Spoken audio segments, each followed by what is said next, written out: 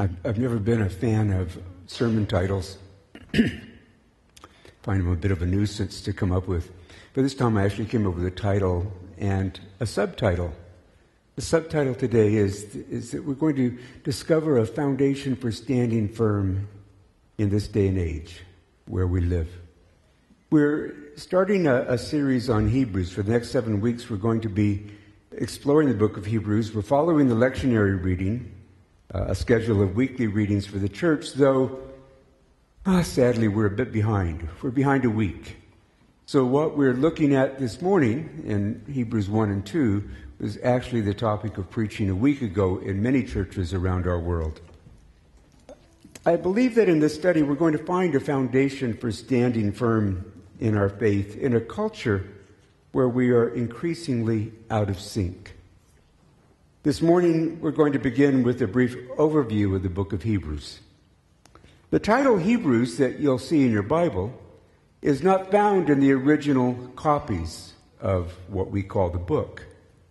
Actually, this title was added sometime around the 2nd century AD. It was apparently added by someone who read the book of Hebrews and said, I think this thing was written to Jewish Christians. And he wrote in the title to the Hebrews. Now, there is no strong indication in the book itself as to who received it, though there is one slight hint at the end of the book that maybe it was written to a church in the city of Rome. But the bigger question is who wrote the book? We have no solid leads if we search for an answer. Possibly Paul. But the tone and the content of the epistle are quite unlike any letter that Paul ever wrote, at least that we have in our New Testament. Maybe Barnabas wrote it. Now, while it's included in the epistles in your Bible, it really doesn't take that form or shape. If you read it, it reads much more like a sermon than a letter. It reads like a long sermon, at least by our standards. These days in North America, a sermon usually runs 20 to 28 minutes. And anything longer than 20 minutes is, for many people, a long sermon.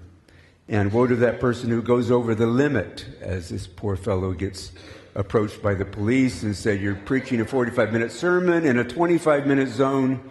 I'm going to have to see your license and ordination. Well, this was one of those sermons that needed to be heard. And so it was written down and distributed as a book among the churches. And it's been preserved in our Bibles as the book of Hebrews. Though sadly, it's often overlooked.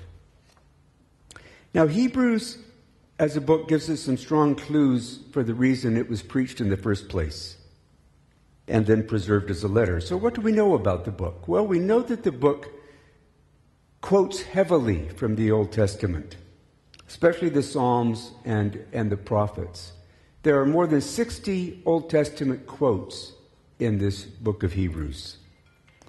It's the preacher's frequent use of Old Testament references that suggests that he was, in fact, speaking to a Jewish Christian audience, Christians who had formerly been part of the Jewish faith. Now, we do know from the book that many of those who first heard the sermon had learned the good news of the gospel from men and women who had been eyewitnesses of the life and the death and the resurrection of Jesus. And they believed what they heard. And then we know one more thing about them. Their lives as believers weren't easy. I'd like you to turn to Hebrews chapter 10. We're going to start with verses 32 and read through 34. It's on page 926 in the Pew Bible that you have in front of you there. Choosing to follow Jesus had not been easy for these Hebrews. And I want you to follow the preacher's outline. I'll put some words up on the screen for you, but follow the outline of what it is they actually faced. Verse 32.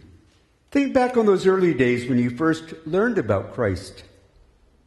Remember how you remained faithful, even though it meant terrible suffering. Sometimes you were exposed to public ridicule and were beaten. And sometimes you helped others who were suffering the same things. You suffered along with those who were thrown into jail. And when all you owned was taken from you, you accepted it with joy. You knew there were better things waiting for you that will last forever. Following Jesus had resulted in some hardships for them, but they had been faithful in spite of those hardships.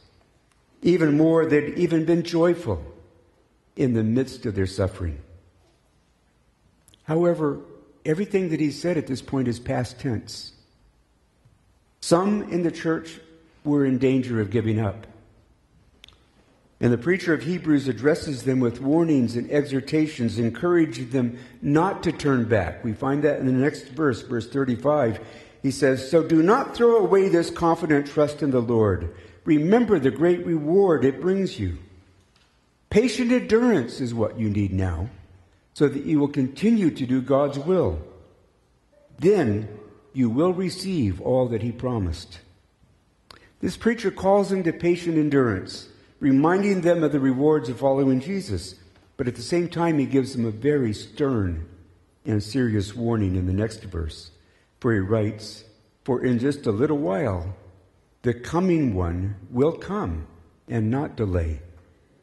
And my righteous ones will live by faith.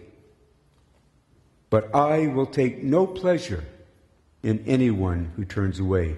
This, by the way, is one of the many, many quotes. This is a quote from the book of Habakkuk, the prophet Habakkuk. But then he adds a final word of encouragement. He says, "But we are not like those who turn away from God to their own destruction. We are the faithful ones, whose souls will be saved." He's calling us and encouraging us to be faithful, even though everyone seems to be against us. He's calling us to keep following Jesus, even when we're tempted to turn back to a more comfortable way of life. Now, throughout his sermon, he holds up three examples of faithful endurance. First, Abraham. Abraham waited patiently, he writes, and then he received what God had promised. And then he holds up Moses as an example of patient endurance, and ultimately Jesus himself, our greatest example. And as he calls us to endurance, he tells us how to endure. In Hebrews 12, verses 2 to 3, we do this, we endure by keeping our eyes on Jesus, the champion who initiates and perfects our faith. Because of the joy awaiting him, he endured the cross, disregarding its shame. And now he is seated in the place of honor beside God's throne. Think of all the hostility he endured from sinful people. Then you won't become weary and give up.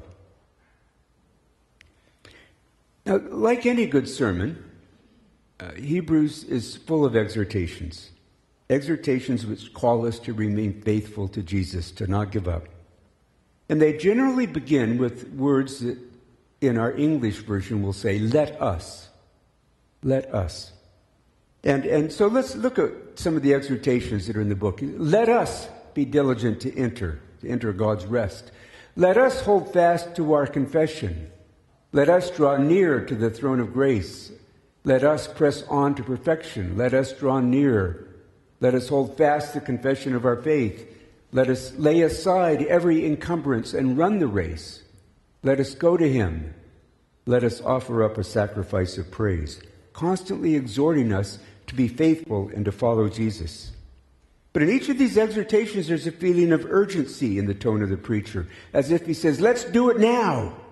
Don't wait till tomorrow. Do it now. And also, let's do it fully. Let's give it everything we've got and not be half-hearted about it. This is the tone of the book of Hebrews, calling us to endure, calling us to follow Jesus and not give up and not turn back. Now that concludes our brief overview of Hebrews. As I say, we'll be into Hebrews for 6 more weeks after today. It's a sermon for Christians who are tempted to quit because of persecution that ranges from ridicule to loss of property and physical abuse. It's written to people who are increasingly finding themselves out of sync with the world around them. and are thinking about maybe giving up and going back to the old, more comfortable ways. See, this is a sermon. This book of Hebrews is a sermon for us today. We are living in an increasingly post-Christian culture. Our churches in North America are literally emptying out. People are not going to church anymore. We feel alone. We feel isolated. We feel marginalized. And following Jesus is costing us a lot more than it cost us even a decade ago. People will lose out on job opportunities because of their commitment to Jesus Christ. We may find ourselves being ridiculed and taunted.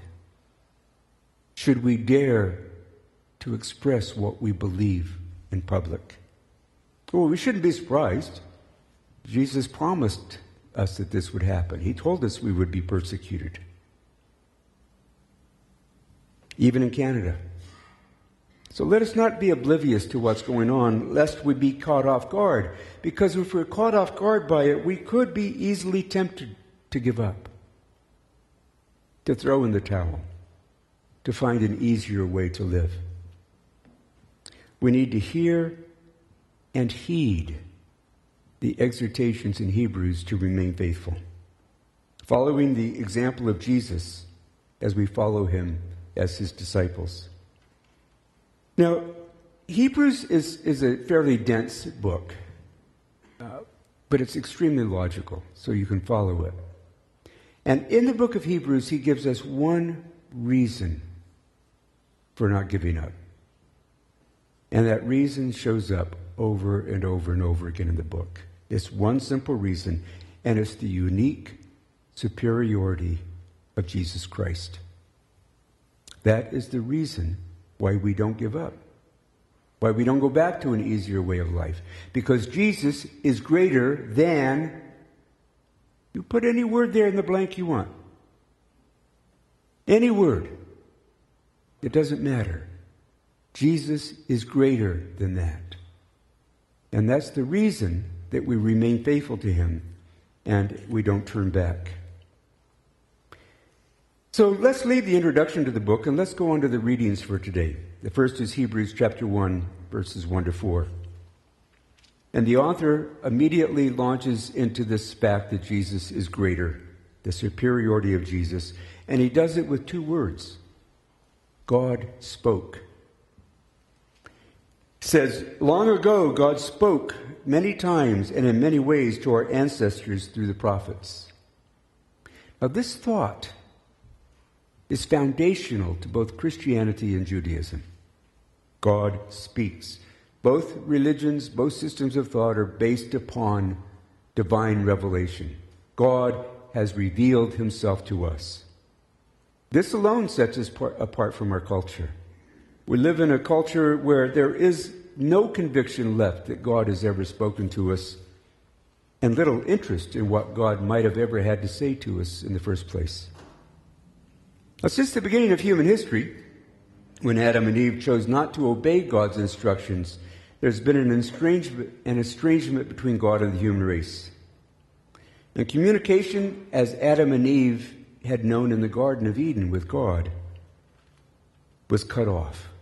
We might call it a communication breakdown, a complete failure of communication. Instead of going to God and spending time with him, Adam and Eve hid. They were afraid.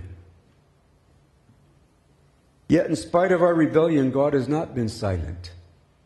He's been doing his part throughout human history to restore the communication between God and the human race. God has spoken to us. Now in the past, according to the preacher, the author of Hebrews, he said God spoke through prophetic voices. Now sometimes those prophetic voices were human. Other times they were angelic. God spoke. But now, he says, with the incarnation of Jesus, there's a better, greater voice. He says in verse 2, now in these final days, the end of time, God has spoken to us through his Son. Now, as we said, God had been speaking for thousands of years through angels who usually began the conversation by saying, "Fear not," which is a good thing because they are frightful to us, or through prophets who generally began the conversation by saying, "Thus saith the Lord." Listen to God. But now God has spoken to us without a mediator, but directly through his Son. You see, the new revelation is vastly superior to the old. Then, without wasting our time, the preacher or author gives us an overview of who this Son is. We'll begin reading in the middle of verse 2. God promised everything to the Son as an inheritance, and through the Son he created the universe. The Son radiates God's own glory and expresses the very character of God, and he sustains everything by the mighty power of his command. So let's review this description of the Son. First, he's the heir. He's the heir of everything. The whole universe belongs to Jesus. And there's a logical reason for this. Because he's the creator of everything. He made it, thus he inherits it. Makes Jesus the Son the rightful heir of everything that is. He radiates God's glory. God's glory was very important to the Israelites. They longed for those occasions when God's glory visited them face to face. Almost in an overwhelming way. They longed to see the glory of God. And now the book of Hebrews says, if you want to see God's glory, don't go to the temple. Look at Jesus. And you will see radiating from him all of God's glory. Everything that is glorious about God, you see in the Son. And then he says, the Son is an exact representation of God's nature. What God is, the Son is in every exact detail. Nothing left out. When we look at the Son, we see everything that God is. And then he finally says, and by divine power he sustains everything that exists. Everything. Everything in the universe is sustained and held together by the Son. See, this Jesus that we're talking about this morning is greater than anyone or anything. That is the essential message of the book of Hebrews. How could anyone turn away from him and go back to a life without him? This is what the author of Hebrews is going to be saying to us for the next 6 weeks, lest we get tempted to give up. Then he finally goes from what Jesus is, or who Jesus is, to what Jesus has done. That's where he takes us next in verse 3. When he had cleansed us from sins, he sat down in the place of honor at the right hand of the majestic God in heavens. The act of sitting down is just simply a statement that he's done. He finished the work that he came here to do. He's done. He sat down. Because he has rescued us from sin as he came to do. That sin that has cloaked and marred and shaped our lives since the Garden of Eden, he came to take away. And now he's seated at the right hand of God the Father Almighty. And then in verse 4, we hear this summation of everything he said in this section. This shows us that the Son is far greater than the angels, just as the name God gave him is greater than their names. Well, that doesn't really grab us, does it? But I'll guarantee you that if we were Jewish people living in the first century, it would grab us enormously because they put great stock in angels. They saw angels as God's primary messengers. They saw angels as God's primary administrators in the world. They saw angels as the one who would come and rescue them and deliver them when they were in trouble. They put great stock in angels and paid great attention to them. And now the author of Hebrews says, forget the angels. The Son is vastly superior to the angels in every way. Jesus is superior because he's the Son. Now we move to our second reading from Hebrews for today, chapter 2, verses 5 to 12. And here the preacher returns to the point that he made when we quit reading in chapter 1. He says Jesus is greater than the angels. So what does he say between chapter 1, verse 5 and chapter 2, verse 4. What goes on there? Well, the rest of chapter 1, which we skipped over, is just a deepening of his argument that Jesus is greater than the angels. And he sums it up at the end of chapter 1 where he says, therefore, angels are only servants, spirits sent to care for those people who will inherit salvation. So now he shifts the conversation from angels to salvation. Jesus is superior to the angels, and he introduces the idea of salvation. Then at the beginning of chapter 2, he picks up on the word salvation, and he gives us the first of his series of warnings that we find in the book of Hebrews. And the warning is simply that we should not neglect such a great salvation, the salvation that we want to inherit. He says in that verse, what makes us think that we can escape if we ignore this great salvation which was first announced by the Lord himself? Now, after delivering that warning to us, he goes back to this idea that Jesus is superior to the angels in chapter 2, verse 5, where he says, furthermore, it's not angels who are going to control the future world that we're talking about. So he wraps that argument up. Now, at the next verse that we looked at this morning, he quotes Psalm 8, which was our Old Testament reading for the morning. It's a psalm that takes us back to our first parents, to Adam and Eve. And here we see them as they leave the Garden of Eden in despair because they're beginning to understand what they've lost. They leave in despair. But the emphasis in Psalm 8 is on a description of what humanity was supposed to be. The verses show us what we were created to be. Now, there's someone out there, I don't know who it is, there's someone out there that was paying attention this morning and noticed a difference between Psalm 8 as it was read from the Psalm and the quotation of Psalm 8 that was read from Hebrews. Because in the Psalm it says that humans were created a little lower than God. In Hebrews, it quotes it as saying we were created a little lower than the angels. Somebody out there noticed it. If you did, tell me afterward, because I'd love to hear from you. There is that difference. Why? It's very simple.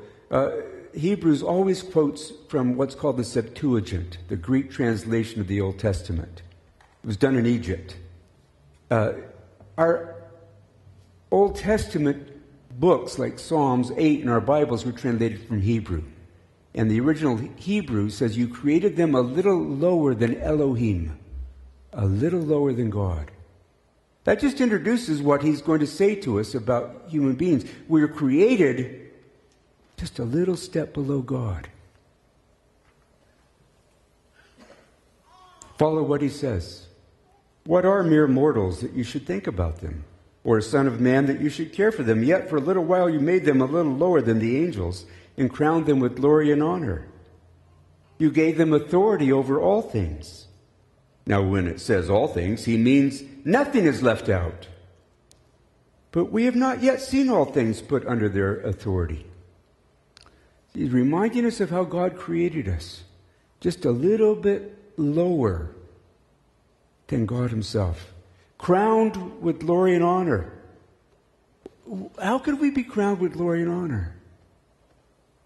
The fact is that we are crowned with glory and honor because we are created in God's own image. We bear in our lives the likeness of God, and we were created to have an authority that we were to use as stewards of his earth. So the author uses Psalm 8 to remind us of who and what we were created to be. What he doesn't have to remind us of is how far we've fallen from that. We don't have to be reminded either. If you read the newspaper or spend any time on the internet or watch news on TV, you don't have to be reminded of how dreadfully far we have fallen from Psalm 8. But he uses Psalm 8 to say this is what we were created to be, and then he shifts his attention to Jesus, who he names for the very first time here in verse 9 of chapter 2, but we've known all along it was Jesus he was talking about. And he says this in verse 9, what we do see is Jesus, who for a little while was given a position a little lower than the angels. That's a reference to his incarnation. He became human. He did not lose his divinity. He did not cease to be God, but he became human, a little bit lower than God and the angels. Because he suffered death for us, he is now crowned with glory and honor. Yes, by God's grace, Jesus tasted death for everyone. God, for whom and through whom everything was made, chose to bring many sons to glory. And it was only right that he should make Jesus, through his suffering, a perfect leader.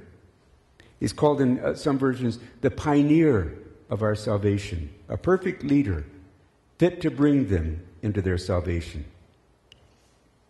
Now, this thought is nearly incomprehensible to us. Jesus, God's Son, the only one in human history ever to be fully human and fully divine, died in order to bring many sons to glory. Follow the preacher's logic. Psalm 8 shows us what we were supposed to be. Our disobedience got in the way, and we lost all of that. We've fallen short of the mark. Jesus dies to bring us back to sons of glory. It means that Jesus not only shows us what we were created to be by his own life, he leads us and takes us back to that by his own grace and power. He restores us to what we're supposed to be.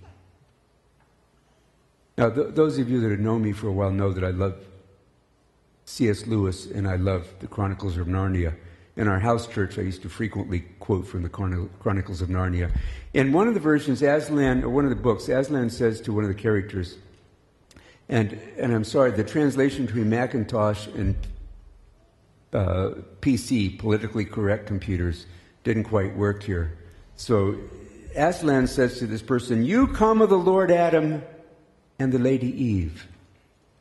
And that is both honor enough to erect the head of the poorest beggar and shame enough to bow the shoulders of the greatest emperor on earth. The shame is in our fallenness. The glory is in our being created in the image of God. The superiority of Jesus Christ lies in the fact that he can bring us back to that position of being what we were created to be, to make us sons of glory. It is Jesus who leads and brings many sons to glory. Yes, Jesus is greater than anyone. He reveals God to us. He saves us from our rebellion. He shows us what we were created to be, and he leads us back to that state of glory. How could anyone or anything be greater than God's Son? Who would want to turn away from him and go back to their old ways? We're going to sing a song of worship now in response to what we've seen here in the book of Hebrews, worshiping our God and our Savior Jesus, how deep the Father's love for us, in which we see Jesus depicted on the cross, and it says, his wounds which mar the chosen one bring many sons to glory. Let's sing this together with joy this morning.